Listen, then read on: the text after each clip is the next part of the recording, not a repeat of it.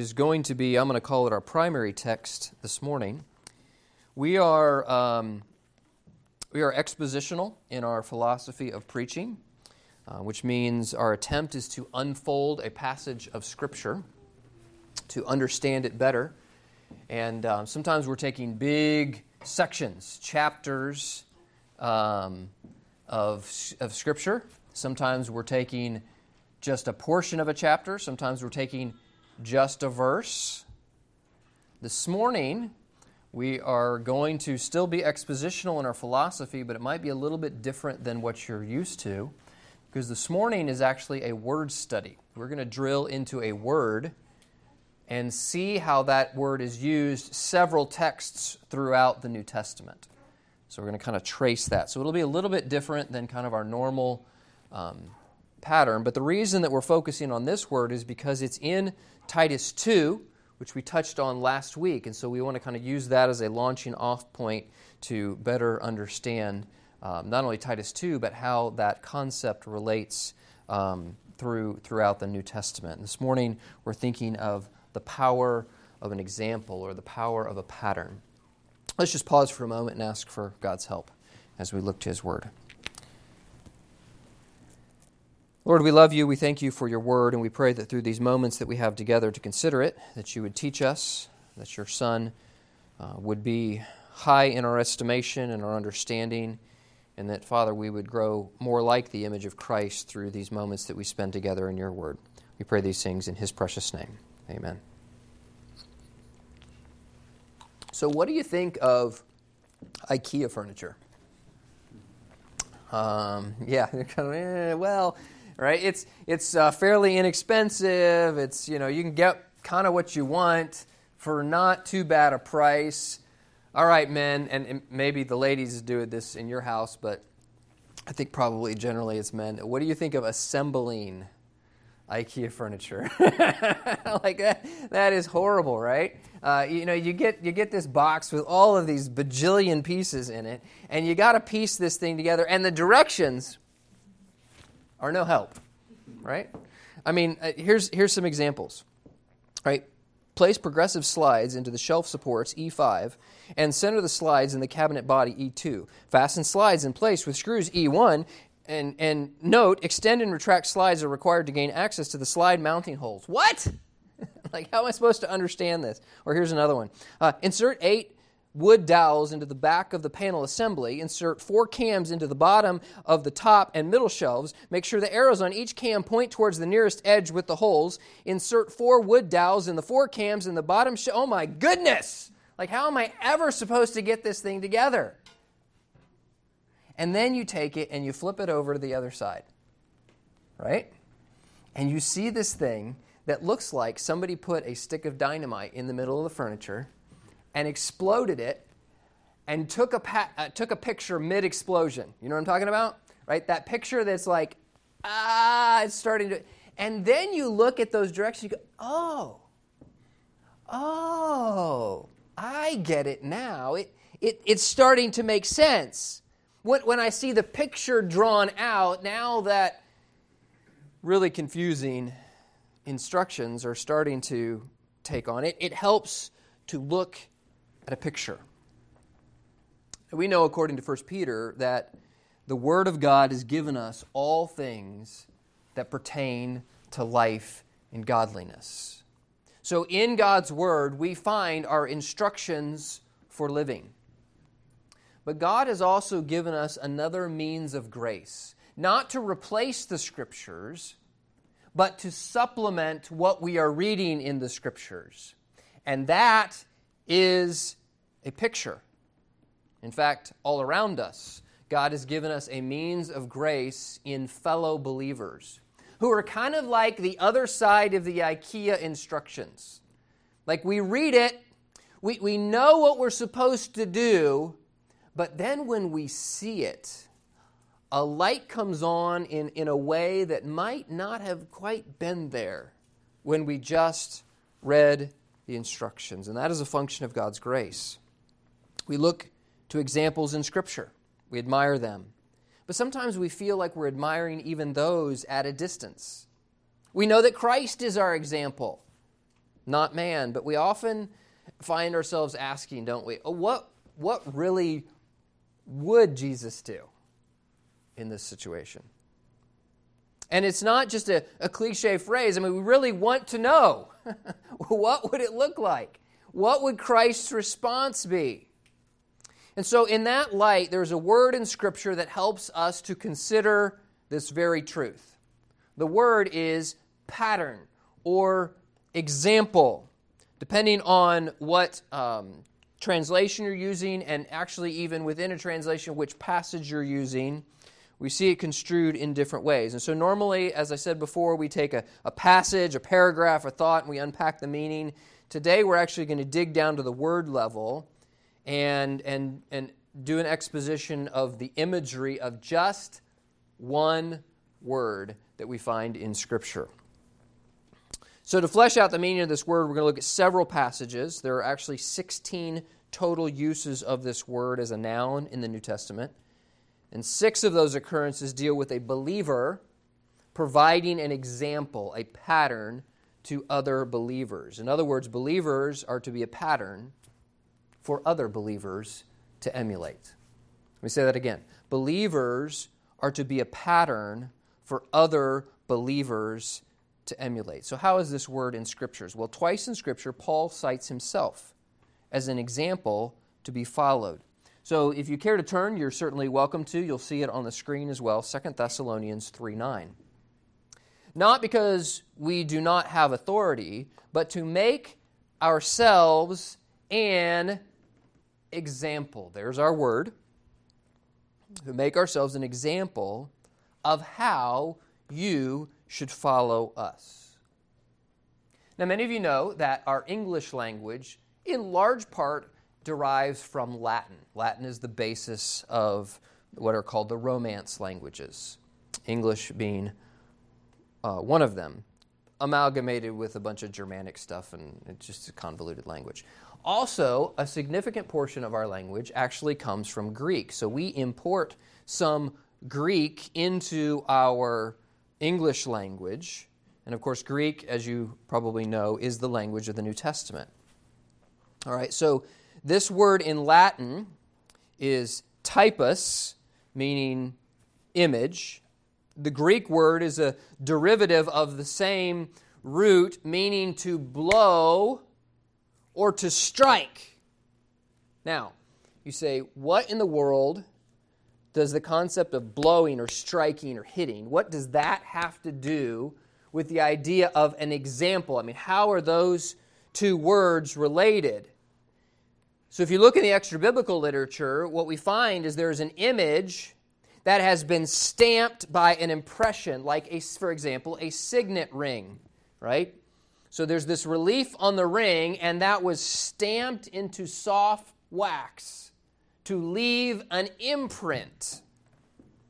All right, that's the idea of how these words relate together. It is the Greek word tupos, which referred now not just to blowing or striking, but actually the imprint that is left by that blowing or striking. See, still a bit theoretical to me. All right, we used to have these things called typewriters. Do you remember those? If you're not familiar with them, you can go to Facebook Marketplace and search under antiques, and you can find what's called a typewriter, right? And the old typewriters, they had these arms, right? You would strike a key, and that arm would come up, and it would slap against the paper. It would actually slap against a ribbon with ink, and then that would leave an impression.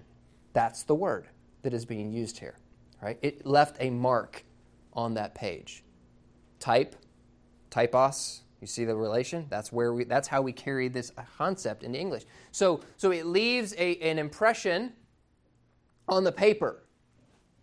And this we even use when we talk about an example, right? Because we talk about so-and-so left an impression on me. It's the same idea. So this is what Paul is saying in 2 Thessalonians. We were a type. We were an example of how you should follow us. Another similar instance is when Paul says in Philippians 3:17, "Brethren, Join in following my example. Oh, is that our word? Actually, no, it's not. That's actually the word that we get our word mimic from. So literally, we could translate what he's saying here, mimic me. It's similar to what he says in 1 Corinthians 1, mimic me as I mimic Christ. But going on here in Philippians 3:17, join in following my example and note those who so walk as you have us for a, here's our word, pattern. In both of these passages, the apostle encourages others to look to him to be that pattern. Paul was an apostle. He certainly was not perfect, yet he still holds himself up as an example. Now, when I consider passages like this, I'm very convicted. I don't know about you, but I think to myself, could I say to others, just do what I do? Just follow my example. If you want to know how to live a Christian life, if you want to know how to be a biblical Christian, just do what I do. I mean, would you be willing to say that to another believer?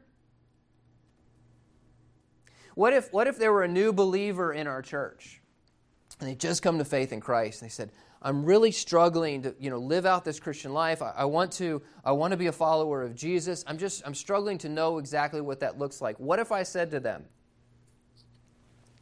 I'll tell you what, such and such family has an extra bedroom at their house. Why don't you just go live there for 6 months? Follow them everywhere and just do what they do.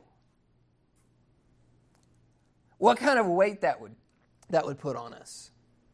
Okay, but let's face it, parents, right? That's what we're doing, right? We're saying, hey, we got this bedroom here. You live with us for 18 years. 18 and you're out, right? 18 years and yikes, do what I do. And guess what? Whether you say that or not, it's probably what's going to happen, right? They're going to look at your example, the good, the bad, the ugly, the days when you're tired and run yourself ragged and aren't exactly walking in the Spirit, and the other days when you're on your best behavior. They're going to see all of that. They're going to observe it, and they're going to, guess what? They're going to mimic you. Paul says, mimic me. Follow me, because God has provided in His grace an example. Note those who so walk as you have us for a pattern. It's not uncommon for corrupt celebrities or fallen sports stars to be trotted out in the media, right? For their failings, usually. Of course, their excuses abound. Sometimes you will hear a celebrity, a sports hero say something like this: I'm no moral hero, I just play basketball. Or I just play baseball. Or I'm not a moral hero. I get paid to act. I get paid to sing. I get paid to play sports. I'm not paid to be a role model. In the 1990s, Charles Barkley actually argued very publicly that athletes ought not to be role models. I don't know whether they should be or not. That's kind of a separate question, but the fact is they are, right? There's a lot of kids that look up to sports figures as role models.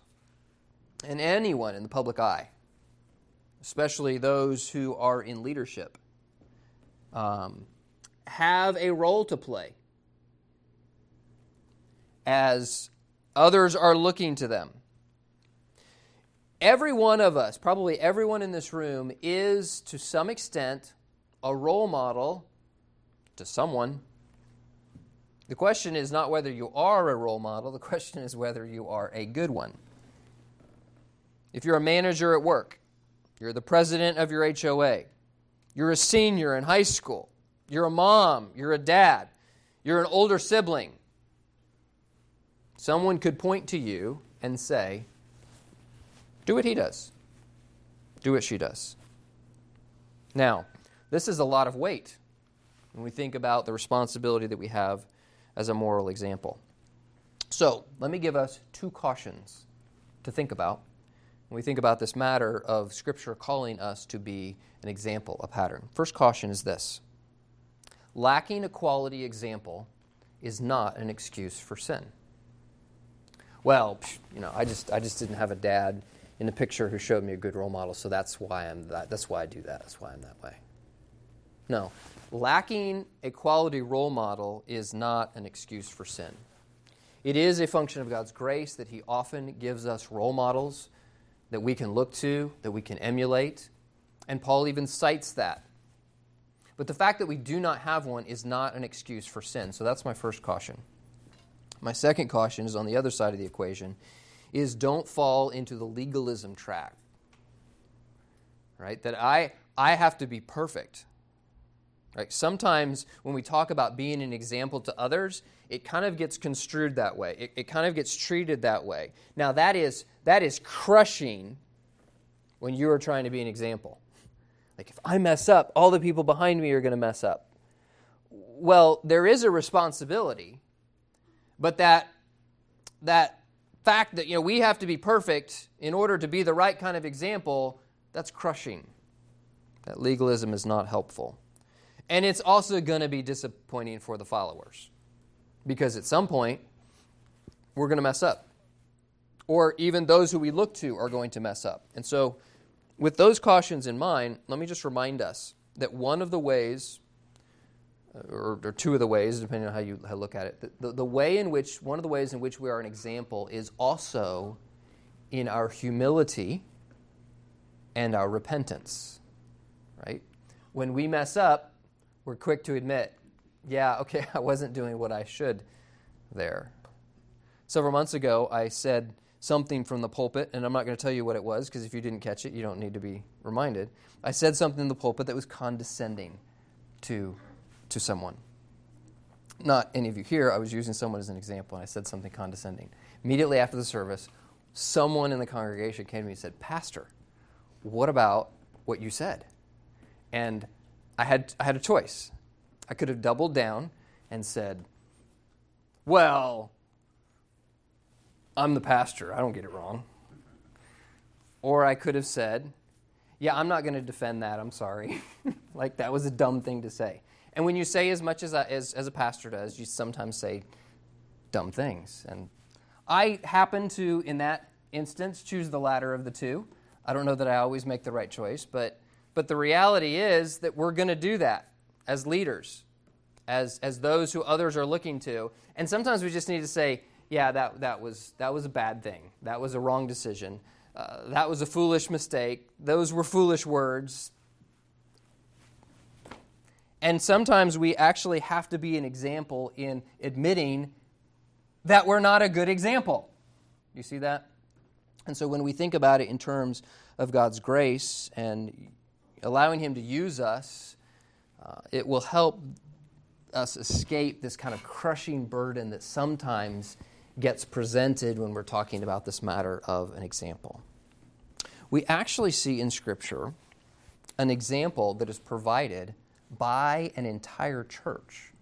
So when Paul, we've already cited the Corinthian church, but when Paul writes in 1 Corinthians, he actually cites them as an example, uses the same word, because they were transformed by the gospel. They were in the process of being changed. They weren't perfect people, but they were changing people. 1 Thessalonians 1, the gospel did not come to you in word only, but also in power and in the Holy Spirit and in much assurance. So he explains that the gospel came to you. What is the gospel? It is that we are all separated from God by our sin. And that Jesus Christ took upon Himself the punishment that we deserve. He lived a perfect life. He was crucified and buried and rose again the 3rd day. And when He rose again, He signified that He has the authority to offer forgiveness of sin to all who will come to Him in faith and repentance. And if you will turn from your sin and depend on Jesus Christ alone for salvation, He will forgive your sin and put you in right relationship with God. this gospel, this good news, came to the Thessalonian believers in not just word, but in power. And so then he goes on to talk about this gospel. He says, as you know what kind of men we were among you for your sake. So the power was the power of an example, of a testimony, and you became followers of us, he says in verse 6, and of the Lord, having received the word in much affliction with joy of the Holy Spirit. And then he goes on to say in verse 7, and here's our word, so that you, right, you followed after us, but then he says in verse 7, you became examples. That's our word. To all in Macedonia. This is the northern region of Greece where Thessalonica was located. It would be like saying all of your region, all of central Texas, all of your state. And Achaia, the neighboring southern coastal region. You became examples to all in Macedonia and Achaia who believe. The other churches look to you in Thessalonica as an example of what it means to be transformed by the gospel. Basically, the entire region had been influenced by this one church. So real, so powerful was their adherence to the gospel. In verse 5, it says that it was empowered, that they were empowering them to be a regional example. They were empowered by the gospel. This morning, you may want to be an example to someone watching you. You need to know that there are those who desire an example, a light to watch, but you recognize your own inadequacy. Maybe you're here and you're thinking, or you're watching online and you're thinking, Christians are hypocrites. Well, you kind of would be right. The fact is we all are sometimes a liar, sometimes a cheater, sometimes dishonest. And you may wonder, well, why do I want to be a Christian? The fact is that this is the plight that we have, that we are sinners. But acknowledging that we are inadequate to save ourselves, we are inadequate to transform ourselves, is the very basis of the change that we are trying to exemplify. In other words, we're exemplifying change that occurs because of the gospel.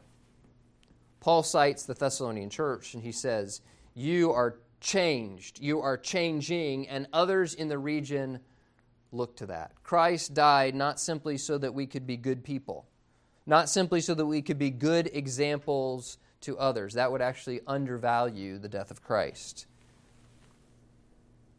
But we do know that it is certain we cannot be the right kind of example without first coming to Him, without first receiving the gospel.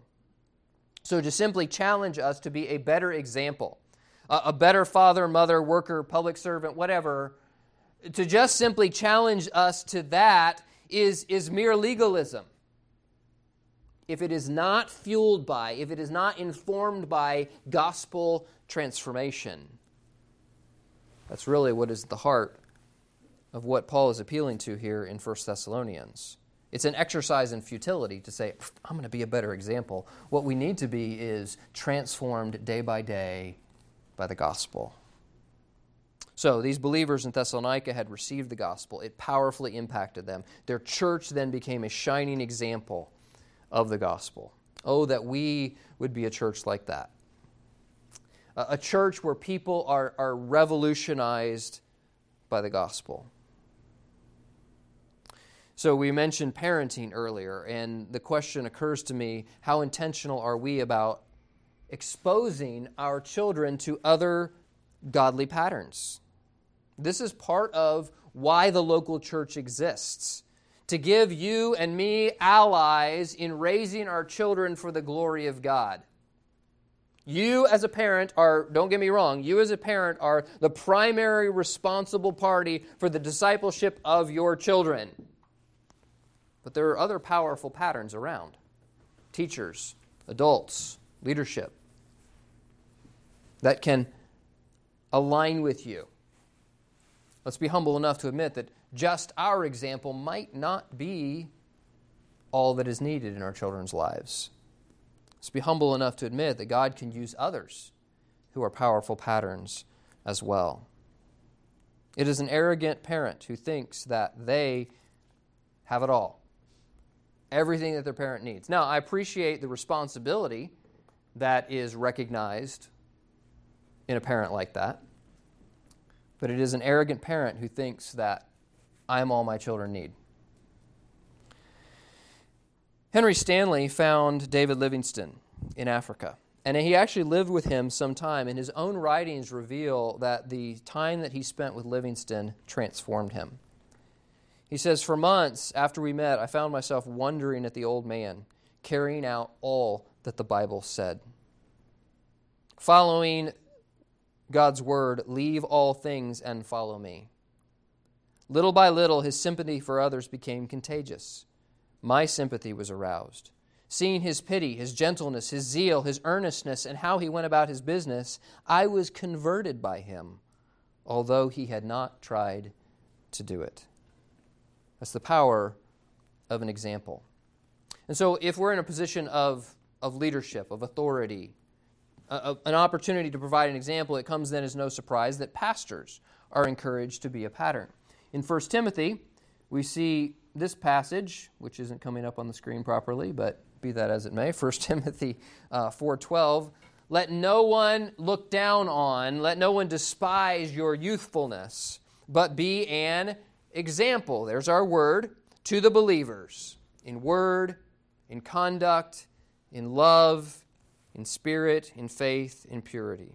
And then in 1 Peter, pastors are appealed to again, not as being lords over those entrusted to you, but being examples to the flock. The word pastor simply means shepherd. In fact, here in 1 Peter, the very next verse refers to Christ as being the chief shepherd. So maybe at some time in your Christian journey, you have heard a pastor refer to himself, or pastors refer to themselves as under shepherds. That is an actual appeal to what Peter is saying here in 1 Peter when he refers to the pastors, to the elders as shepherds, but then he also refers to Christ as the great shepherd. So we are shepherds indeed, but we are shepherds under a great shepherd. We are under shepherds. One writer has said this: "The mediocre teacher tells, the good teacher explains, the superior teacher demonstrates, and the great teacher inspires." This last passage that we just looked at speaks specifically to the responsibility. This last passage that we're going to look at, this is the one that we read earlier for our call to worship, speaks specifically to the responsibility of women to provide a pattern. And I know that probably you ladies have looked at this passage from time to time. Titus 2, we referred to it last week, "In all things showing yourself to be a pattern of good works.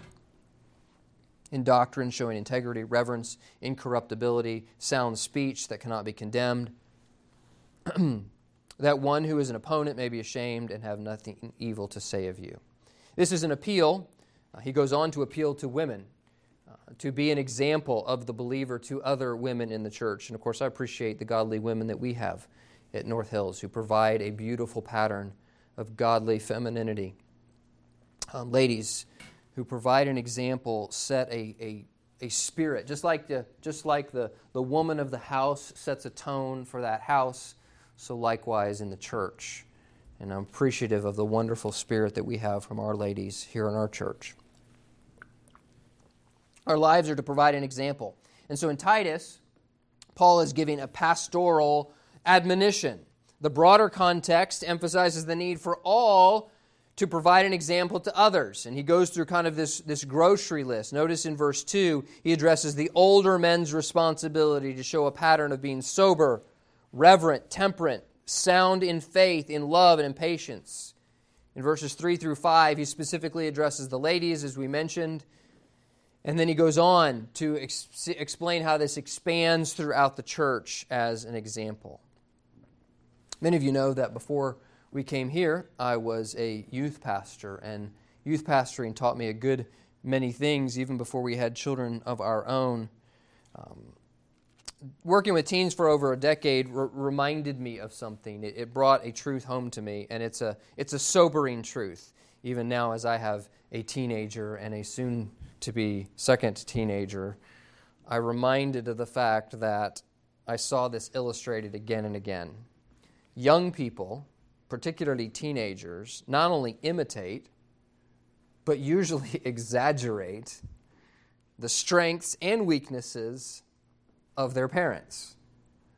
And that's sobering, right? Because you know that whatever your strengths are, they're probably going to be a little bit stronger in that area. Whatever your weaknesses are, at least for a time, there's going to be magnified in your young people. And of course, as a parent, that should be sobering for us. Some of you are perhaps grandparents. Even grandparents have a tremendous opportunity to reinforce what the next generation is trying to instill in the third generation. I'm thankful for our parents and who are examples to our young people, who are kids, and even the heritage that we have of grandparents who were a godly example. I think of a story from the last century when Robert Ingersoll, the notorious skeptic, would give lectures. One time there were 2 college students who went to hear him lecture. As they walked down the street after the lecture, the one student said to the other, "Well, I guess he really knocked the props out from under Christianity, didn't he?" To which the other student responded, No, I don't think he did. Ingersoll did not explain my mother's life. And until he can explain my mother's life, I will stand by my mother's God. And of course, this is our responsibility as parents. This is one of the reasons that God has called you and I to live in community with other believers. None of us lives the Christian life to ourselves. We are called upon to be faithful, committed members of a local church and not to rob ourselves of the opportunity of those around us who can uphold us in prayer, who can provide this kind of example. You may say, well, I don't really need that kind of example, and perhaps not. But perhaps someone else needs you to be that example. Don't be selfish by withholding that from them. All of us hold some form of spiritual leadership. It gives us a responsibility to be an example, especially if we've been saved for any length of time. And so this reminds us of the theme that we've kind of been linked to over these last few weeks. Do you have someone that you are actively working to disciple? Someone that can look to you as a pattern or example? This mentoring, this discipleship that we've been talking about. It's our goal as a church that everyone has at least one person who they look to as their pattern, as the one that they're following after, as the one who is discipling them. Make no mistake, we are but feeble traces of the true pattern of Christ. But He has called us to be disciple makers like Him. Do you want others to be faithful in worship? Show them a pattern of faithful attendance. Do you want to see others serve? Show them what it looks like to serve. Do you want others to spread the gospel around the world? They need to see us doing that as well. A number of years ago, I was interning at a college, during college, I was interning at a local church during the summer. And they did this great, big, gigantic, extravagant vacation Bible school. And one of the things that they did in leading up to that Bible school is they literally created about a 2.5-story mountain out of plywood. So in their gymnasium area, their fellowship hall area, they took sheets of plywood and they mounted them on 2x4s. And then they took a projector and projected an image on that plywood, which we then traced, took down and cut, put back on the 2x4s and painted. And then they set this up out in the front lawn of the church, so when you drive by, there's this gigantic mountain with the logo for the Vacation Bible School on it. I am not a good artist. If you asked me to sit down and draw those mountains, that logo, I couldn't do it. But you know what? I can trace a pattern. Right? If you take that projector and you throw it up there on that tube, I can take a marker and I can follow the line. right? It doesn't take as much to do that.